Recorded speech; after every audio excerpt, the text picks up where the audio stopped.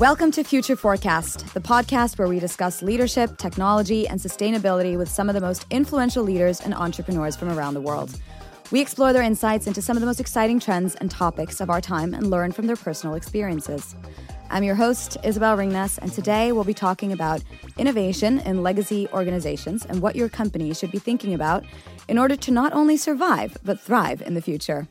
We're talking to Chris Østegård, who is the co-founder and Chief Learning and Innovation Officer at Singularity U Nordic, a country partner of Singularity University. Singularity University is a global learning and innovation community located at NASA Ames Research Center in Silicon Valley, using exponential technologies to tackle the world's biggest challenges and build a better future for all. I've had the pleasure of knowing Chris for many years, and now I have the pleasure of being his colleague as faculty at SU. Chris, thank you so much for joining Future Forecast. Thank you very much for having me. To warm things up, we like to start with two questions. And first, I want our listeners to know, what is your morning routine? Right. Yeah, well, my morning routine recently changed significantly because I just became a father. I know. Congratulations. Thank you very much. So now my morning routine is a little bit different than what it's been for a long while. But I have actually just simultaneously with waiting for my baby to arrive, I've been writing a book, which we're going to talk about today. And so that means that my morning routine for a very long time, like the last year or so, has more or less been getting up at 5:36 in the morning to settle down and have a couple of hours of quiet time for writing. Wow, that's very disciplined of you. It's the only way I could make it happen. So, Well, that's inspirational. Why don't you tell us when the last time you stepped out of your comfort zone was? Well, as I just said, I just became a father, and it's the first time so I have older children, but it's the first time in 12 years. So that's certainly a little bit out of my comfort zone, but also very, very exciting. Oh my God! Congratulations! It's fantastic. But let's dive into your field of expertise. And today we're going to be focusing on what our listeners might be able to learn more in depth from your book being published next year, How to Digitize a Cup of Coffee. But first, I want you to help us gain a kind of common reference for what we're discussing today, namely innovation. It seems like everyone is throwing this word around everywhere these days. But in your words, who obviously have a lot of knowledge on it, what is innovation? Yeah, that's actually one of the reasons that I decided to write this book, because as you say, everybody's talking about innovation, but it's very, very difficult to figure out exactly what people mean when they talk about innovation, and it tends to remain too abstract, in my opinion, a term. So innovation is the act of creating something new and materializing it. That can be market-oriented, but doesn't necessarily have to be. It can also be in regards to internal processes and production methods. And that's sort of the overarching definition, in my opinion. And then what I dive into and have is the majority of what the book is about, is that I like to say innovation is not one thing. Innovation is multiple things. And particularly when we talk about legacy organizations, the large, well-established companies or larger established companies, then what makes innovation difficult and more difficult than it is for startups, for instance, is that larger established companies, they need to innovate in multiple tracks at the same time. That's what I call optimizing, augmenting, and mutating innovation. And they have different characteristics and different definitions. And how would you explain what the three types of innovation mean? The optimizing and the augmenting and the mutating innovation? Yeah, I mean, I often sort of, when I do talks around this for the large established companies, I like to say, that when it comes to large companies and innovation, there really is good news and bad news. And the bad news is that innovation is much, much harder for the large established company than it is for a startup. But the good news is that no one really has a better chance of succeeding than the large established companies do, because they have so many resources. They have customers, they have data, they have money, they have infrastructure, they have talent, they have the works that most startups are actually struggling with. So it really comes down to design. And I find it helpful. And in doing research for this book, what struck me is that there really is a necessity to look at what companies do depending on how close to the core the innovations that they are trying to create are, and what the scope is of what they're trying to achieve. So the first track is optimizing innovation, which is the metaphorical extra blade on the razor. So this is what the legacy company is world champion at. This is what they do every single day. It's important to note here that there's no bad type of innovation, if you like. It's not like one type of innovation is better than the other. They're all important, but they have different scopes. So that is what one needs to keep in mind. But the optimizing innovation is the continuous optimizations of existing processes, existing products and services. As I said, the legacy companies are world champions at this. They need to continue to do it because it's what pays the rent, and it's most likely what they are continuing to optimize on is what legitimizes them in the marketplace today. The issue is that it's only for the short term, because what happens, of course, is if we stay in the metaphor of the razor here, is that you see the razor companies going out and say, now our razors not only have 3 blades, now they have 4 blades. And then a year later they come back and say, now they not only have 4 blades, they have 5 blades. But as the blades sort of pile on, they also become less valuable. And that means that the primary innovation winds up being the marketing efforts that these companies make. And that is really a sign that innovation power is dropping in a company, if marketing is the most important innovation initiatives that they take. So therefore, these optimizing innovations are only for the short term. And thus, companies need to also do augmenting innovation, which is where you upgrade the core of the organization. That is where most digital transformation projects live, that we see so many companies embarking upon now. So that is going from analog to digital, or saying we need to be mobile first, or we need to be AI first, that you hear a lot of companies talk about now. And finally, you have mutating innovations, which is where you not only upgrade the core, but you challenge the core. So this is where you see the most radical types of experiments that also have the significant design principles attached to them, that these more radical experiments that may mutate the core of what the organization is today in the long term most likely will only succeed if you also run these experiments away from the core, like physically away from the core of the organization. Wow. Thank you for clarifying that. So I guess these are all kinds of innovations that companies are or should be working on, but then the mutating innovation is kind of the innovation that everyone is dreaming of or talking about, at least, because that's kind of what the future requires of us, right?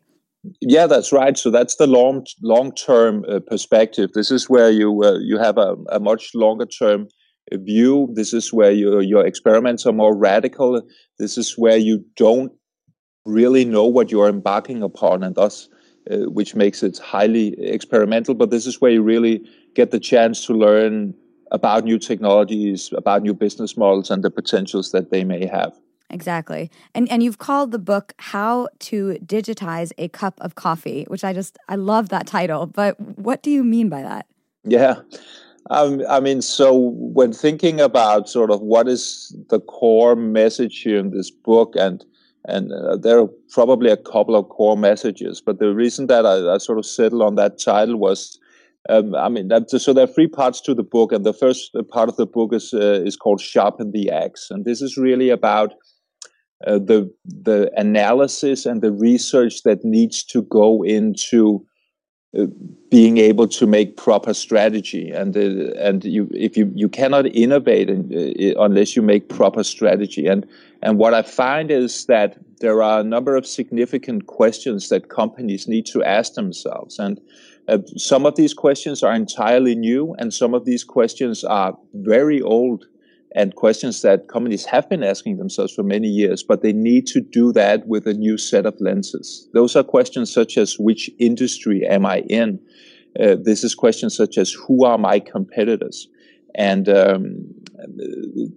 answers to those questions are very different now if you look at them properly, because of the accelerating pace of technological development, because of the convergence of technologies and the convergence of industries, which makes everything much more complex, but really also opens up for much more potential. And so when exploring the question of who are my competitors, it dawned upon me that what happens in most companies really is that sort of mapping a competitive landscape is something that you learn like day one in business school. But what happens is that most companies, they tend to only map it out in maybe the first, second, or third degree of where their core is or their core value offerings are. And this means that they only really uncover the obvious. So, what I found was that if you sort of explore the question in enough degrees, then you wind out actually where it makes sense to start asking questions such as how to digitize a cup of coffee, which may sound absurd on the surface, but actually can provide really interesting value in terms of understanding the threats out there, but also the opportunities. Exactly. And I'm cheating a little bit because I had the pleasure of hearing your talk a few weeks ago at SU. And you had a wonderful example of how organizations perhaps aren't always able to identify their competitors, just like you were talking about. And then I remember that you used the exact coffee example, which, I mean, everyone in the Nordics, at least, have a very close relation to. Could you explain the thought process of how a coffee brand such as Friele or any other would go forward to identify their competitors? Yeah, so we came up with this thought game called 6 Degrees of Competition. And kicking off what I just talked a little bit about, if you sort of take your core value offering, and let's say in this case it's coffee and it's Friele, and you say, if you map the competition for the core value offering of 400 grams of that particular coffee brand that you can buy in the supermarket, and you look at who's the first degree of competition, the second degree, the third degree of competition, and map it all the way out to the 6th degree of competition, then something interesting starts to happen. And so the coffee example goes to say that, so you have this brand, Friele, 400 grams of ground coffee you can buy in the supermarket. Now, what's the obvious first degree of competition for that? That, of course, is some other branded coffee, 400 grams ground coffee of Gevalia or whatever it might be. There are literally dozens, if not hundreds, of other coffee brands that offer more or less the same. Right? So that's first degree, pretty basic, pretty simple. What could be then second degree of competition? Well, that might be tea, right? Because if you drink a cup of tea, well, then you don't drink a cup of coffee at that same time. What could be a third degree of competition? Well, that might be Coca-Cola or a Red Bull. So it's not hot, it's cold, but it's loaded with caffeine. And in many ways, it provides the same value that coffee does, which is the value of giving you energy or enabling you to focus or stay up later or work more hours, etc. It's one of the core reasons that a lot of us use coffee. So that's the third degree. Now, what is then the fourth degree of competition? Well, Starbucks, for instance, right? If you go to Starbucks and you buy a cup of coffee there, then you don't go home and brew your own cup of coffee, right? So that's a direct competition as well. And if you then move further away from that, then it starts to get more tricky. And I've asked these questions in hundreds of talks now to audiences around the world. And once we get beyond the fourth degree of competition, things really start to become much more complicated. So typically, when I ask what's the fifth degree of competition to these 400 grams of coffee you can buy at the supermarket, then there's more silence in the audience and people really struggling with this. And when I did the thought experiment with myself, what dawned upon me that, a fifth degree of competition might actually be something called the Muse. And the Muse is a meditation device, and it's a device that you put on your forehead and behind your ears, and you turn it on. And what it does is that it can read your brain waves. So it can literally read whether your brain is in beta, alpha, or theta state, which means how relaxed you are. And at the same time, you put on headphones when you use this device, and you have an app. And in the app, you can choose different soundscapes. So you can choose the jungle or the beach or the city. And so you hear noises, you hear wind blowing, etc. And depending on what state your brain is in, whether it's in beta, alpha, or theta state, the noises will be different. So the closer you get to theta state, which is the most relaxed state, the less noise there will be, the less wind there will be. And if you really sort of hit the sweet spot, then you'll hear birds tweet. And that's what you're going for when you use this meditation device. So you collect bird tweets, and thus it has a gamification element as well. So it's a gamified meditation device in a very convenient way that sort of supports you and helps you meditate. And what struck me was that I wonder and there are multiple different types of products similar to the Muse, either already on the market or on the way on the market. And these are sort of versions 1.0, right? And so it struck me like, I mean, what might a device like a Muse do to your coffee cup number 3, 4, 5, or 6 during the day? When it's 3 o'clock in the afternoon, you're getting tired and you're thinking, should I eat that cake? Should I grab that extra coffee to get the last couple of hours of work done? Or maybe you take your meditation device, your Muse, and spend 7 minutes with it. And that will then literally give you the extra energy that you need to finish your work.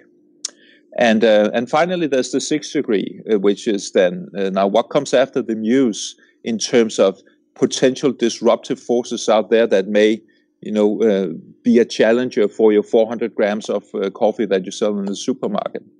And an answer to that may be autonomous vehicles.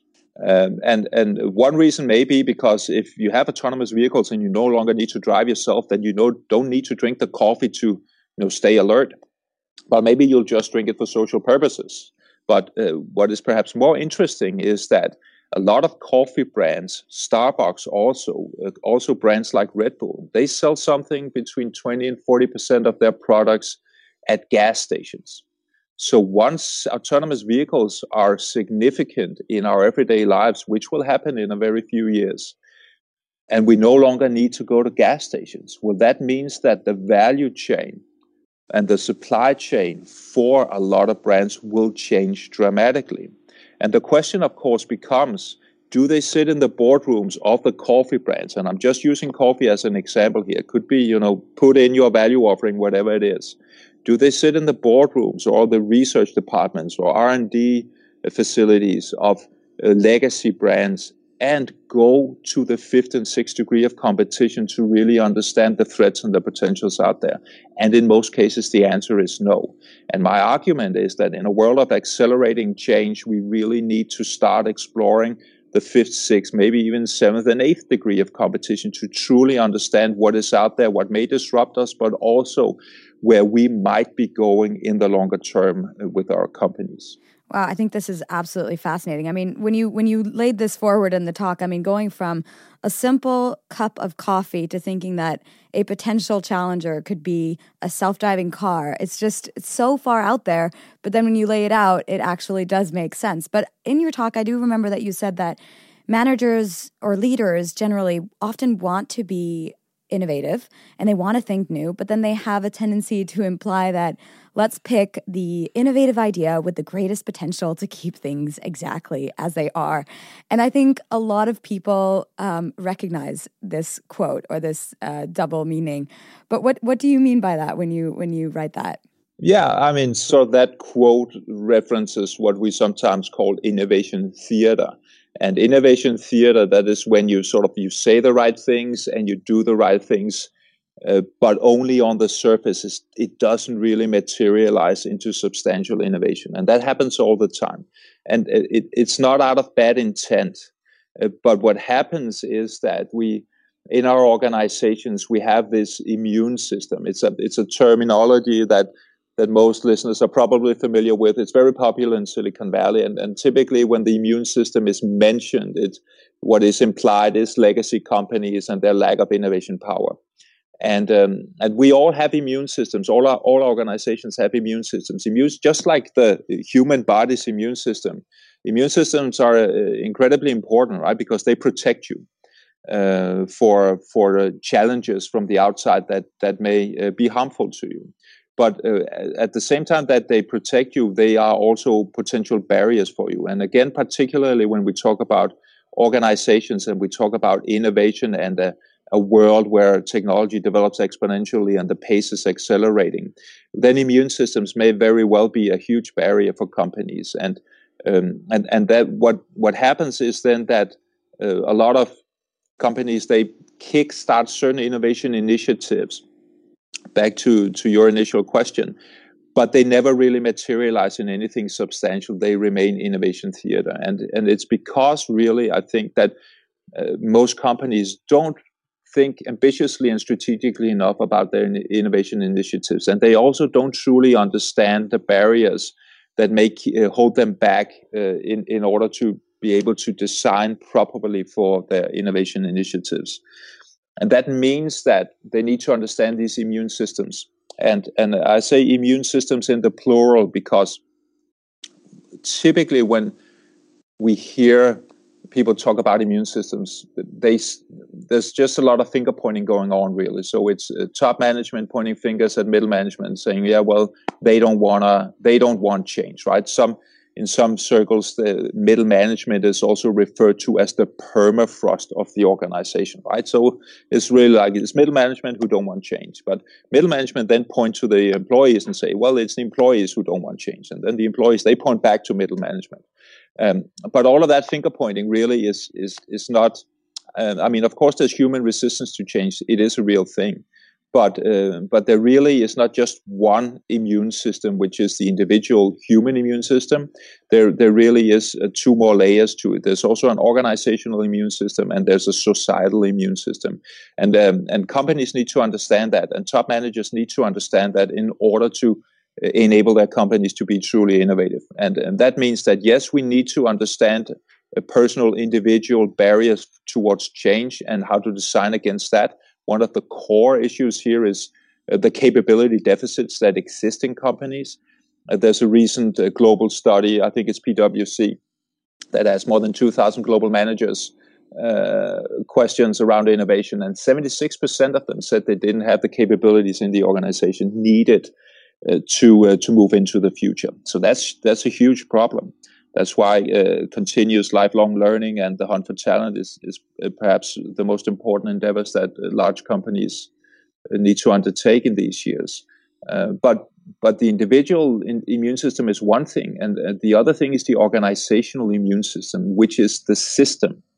And what happens is that if you take the system and put it up against the individual, the human being, then the system will always win. So it doesn't really matter what we tell our people, that we need to embark upon a transformation journey, we need to be innovative, we need to disrupt ourselves, etc. Whatever language we choose, it doesn't matter if we don't change the system at the same time. And that is much harder, really, and some place where many managers don't spend enough attention. So the organizational immune system, that has to do with, for instance, our KPIs and reward systems. What are we actually measuring? What are we actually rewarding in our organizations? And what very often happens is that we kickstart large innovation or transformation projects in our organizations, but our KPIs remain the same. And that means that our KPIs remain focused on everyday business, the optimizing innovations that I mentioned earlier, the extra blades on the razor. But if we are at the same time asking our organization to change dramatically, well, then our KPIs need to change with them. Otherwise, we have what is in game theory known as a construction problem. There's no incentive for the individual to actually do what is being said, because in the end, what is being measured and rewarded is the status quo. That's a huge, big problem in most companies.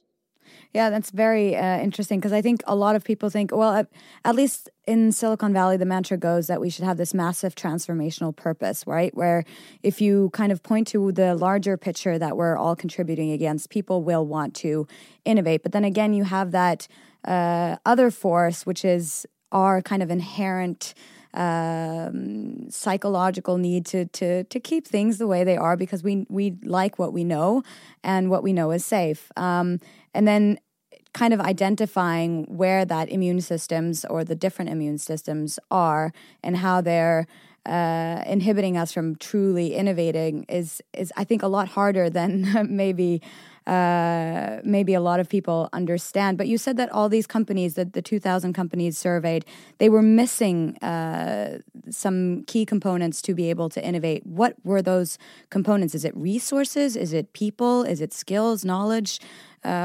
information? What is it that they're missing? I think first and foremost, it's awareness.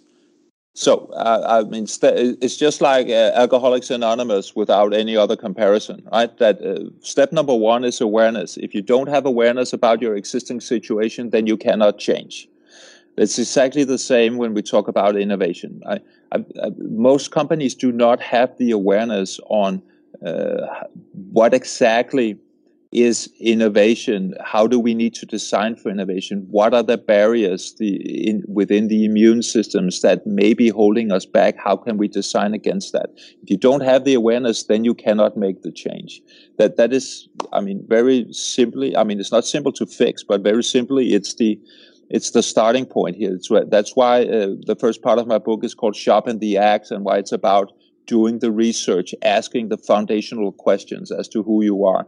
Because if you don't have that understanding, then you cannot make proper strategy. So again, as I said before, there's no one with a bigger chance of succeeding with the innovation initiatives than the legacy organizations because they have so many resources. It comes down to mindset, and it comes down to the design and how they choose to go about it. That is the core. And I mean, you've worked with this in more than 15 years on innovation and strategy in large corporations and legacy organizations. And I mean, you mentioned a few of them in terms of seeing any major hurdles and challenges that they all kind of have in common. And I know you mentioned lack of awareness of the actual kind of what innovation is and how they should be innovating, and then the company immune systems. Are there any other things that you've been seeing? And maybe even more interestingly, have you seen that these challenges are different today or more pressing today as they were maybe 15 or 20 years ago?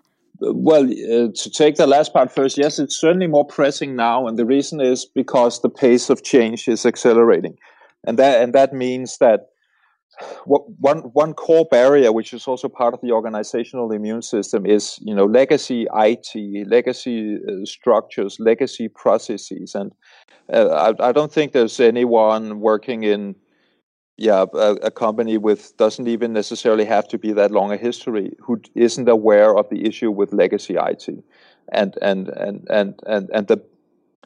the barriers it creates for innovation, because you as a company are so dependent on your legacy production apparatus as well, right? Because you're so dependent on it, of course, to produce, and the costs typically are massive for changing. And so as technology develops and as your opportunities continue to grow, and as that goes faster and faster, that is why I talk about the notion of needing to augmenting innovation, which is upgrading the core of the company, which is about continuously leveraging and utilizing technology to upgrade the core of your organization, and how important that is. And I mean, take a look at a company like Google, which is 20 years old, but is already into like their third transformation or something, right? Going from search to ads to breaking up into Alphabet to become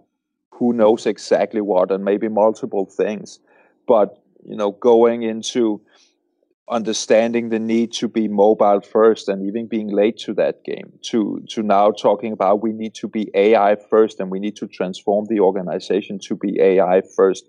So that's a 20-year-old organization. And then think about companies that are hundreds of years old, or there are many companies who are successful today, but who really basically run on 40-50-year-old technology that are huge inhibitors to them, and makes it very difficult for them to upgrade the core, which is why they, in some instances, perhaps while they need to continue to try to upgrade the core, they also need to start challenge the core, which leads us to the mutating innovations. And they say that culture eats strategy for breakfast. I think a lot of people have heard this, and I don't know if it's a myth or not, but it seems to be the case in most of the, you mentioned Google and a lot of the other technology companies that we see blossoming, especially out of Silicon Valley. It just seems like culture is a very key part, central to driving innovation and basically just attracting the best talent, which is key to innovation. But do you have any culture hacks that we might use to build a better culture for innovation? Yeah, I do. And in fact, there's a lot of those, which is the really good news, I think.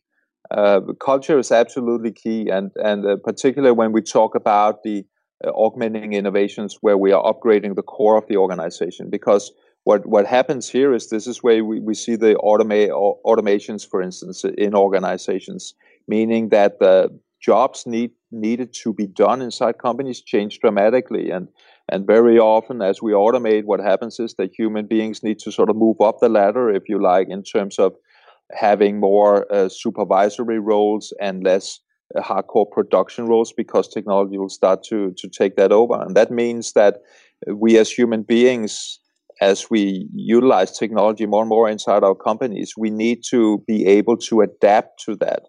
And that calls for a culture of innovation where everybody is comfortable with that type of change. And that is one of the key challenges, really, when we talk about culture in legacy organizations, because most legacy organizations have a status quo culture. We have a lot of biases in our brains. One of them is the status quo bias, which means that we would rather not lose than win. And that calls for, let's stay with the status quo unless it's like really obvious for why we should do something else. And thus what companies need to do is to try and transform the status quo culture into a culture full of what I call incremental innovators, which means people who are comfortable with change within certain boundaries. So it's not the radical innovators who are comfortable, without boundaries, which we see overrepresented as founders of startups, who collect their pensions and put them all in a company that most likely will fail, and they love it, right? Yes. And most of us aren't like that, and that's perfectly fine. But what we need to be is comfortable with change and comfortable with continuous development. And our status quo cultures aren't built for that. And there's a very, I think, profound study that I think shows us why that is so. It's a longitudinal study that was conducted over almost 20 years by an American researcher called George Land. And what he did was that he tested children and adults for what is called divergent thinking. So divergent thinking is the ability to come up with truly original ideas. And so that, of course, is core for creativity and innovation. And he tested 1,600 children at the age of 4 to 5. And what he found out was that 98% of the 4 to 5-year-old children were creative geniuses. So they were masters at divergent thinking. And when they did a control group of 280,000 adults, they found that only 2% of adults were creative geniuses. So my God. That is That's so sad. That's just incredible, isn't it? It is. Yeah, it hurts a little bit. It hurts so bad. Yeah. That is just horrible to hear. But I mean, I guess we can't really go into what happens with us from we're children to adults. I guess school happens basically. But yeah. How do you teach adults to think more like kids again? Yeah, but I think that's the point, really. School happens, right? Our institutions happen, because already when children had reached the age of 10, where they did the next control group, their creative genius statuses had fallen from 98% to 30%. So that's a really large drop in a very short amount of time. So it tells us two things. It tells us that our systems and our school systems are designed to make us unlearn our creativity, make us unlearn divergent thinking. The opposite of divergent thinking is convergent thinking. This is where we are critical towards ideas, which is also an incredibly important skill set. And you cannot have innovation without both divergent and convergent thinking.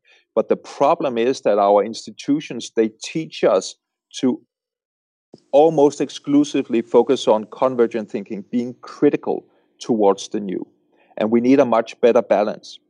And so that is why, and unknowingly, I think in most cases, our institutions over many, many years have sort of made us unlearn our creative powers.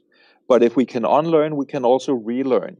And that is why, there's hope. And that is why it is actually possible to change your culture. It is actually possible to change your culture from the status quo culture to a culture full of innovators.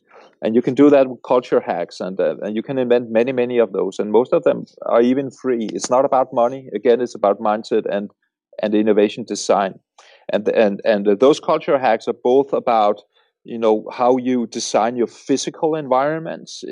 There's loads of research out there that shows that exactly how our office spaces, for instance, are designed has massive implications for our productivity, for our well-being, and for our innovation abilities as well. Exactly. I believe you said that the open office landscape is the worst innovation in mankind for productivity, at least. Yeah, it's good for light conversation and coffee drinking, right? Which is also important, but not really for deep thinking or innovation. So, but what you need in offices is multiple opportunities, right? So what you need is the ability to go somewhere to focus. You need the ability to go somewhere to meet other people. That is, Steve Jobs was famous of creating these water cooler environments, right? Because if people meet each other randomly during the day, they strike up different types of conversations. They get to know each other. They start innovating together. That is also important. You need the open spaces to sit and see other people and have conversations, and you need the meeting spaces to go in and work as a team. I had one person come up to me after I did a talk a while back, and he said, well, my number one innovation challenge is I can't book a meeting room. And I think everybody in corporate world understands this problem. I mean, it's so hard to book a meeting room. They are in because we don't have enough of them, right? Yeah. And it's such a simple problem, but if you cannot book a meeting room and meet up with your team, that's a foundational challenge for actually working together that needs to be solved. So we need much more dynamic workspaces in order to support innovation in our organizations. And then we need to also to make them fun and creative, use colors, have plants, have art on the walls, all of these types of things that also stimulate our brains and actually make us more curious and thus also more innovative. Yeah, exactly. And I mean, it sounds, when you put it like that, it sounds so easy. Just, kind of get some colors up and put people together and perhaps create a few more meeting rooms, and then you have it. But obviously there's a lot more culture hacks to that, and I'm sure that people can read about that in your book. But I want to shift gears a little bit because I want to talk about, or at least briefly, diversity, because I know that that's something you are passionate about as well. I'm very passionate about diversity, and I speak about that at SU. But what role do you think the makeup of our workforce or the makeup of any company's employees play into innovation? Why should companies be focusing on that as well as culture? Yeah, I think there are two parts to this. I mean, one thing is to ensure diversity in the workplace. I think is just basically foundationally from an ethical and moral standpoint, the right thing to do. We have huge diversity issues also in the Nordic countries, where we pride ourselves of our openness and our inclusivity. We are actually not very good at diversity, and not nearly as good as we think we are. And that one is gender, which is perhaps the most obvious thing around diversity. But I think also in very homogeneous cultures such as the Nordic cultures, we are not very good at being inclusive towards other cultures and people who do not necessarily speak our languages, and that is increasingly important for business purposes as well. Studies show that diversity in teams increases innovation power, and the reason that it does that is because simply because putting people together with different types of backgrounds also means that they have different perspectives on things, and thus that they will, to a larger degree, challenge each other, and to a lesser degree move into groupthink, where everybody sort of agrees on the same viewpoints really fast. Exactly. And then there's the report from BCG that showed from a very extensive set of companies that the companies that score the highest on at least ethnic diversity derive 38% more of their profits from innovative products and services compared to other companies over the past 3 years. So there's a growing amount of data pointing to the benefits diversity has on innovation. But Chris, unfortunately, we are running out of time, though this has been absolutely fascinating. And we have 3 standard questions that I want to ask you before I let you off the hook.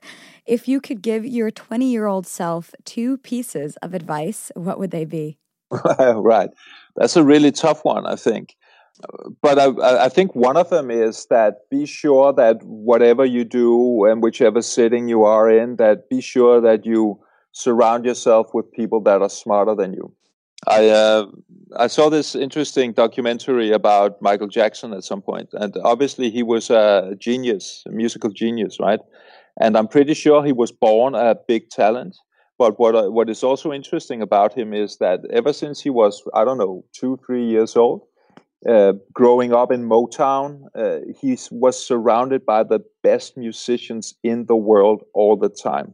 And I'm pretty certain that has played a major impact in him also being such a significant force that he was. And I think too many of us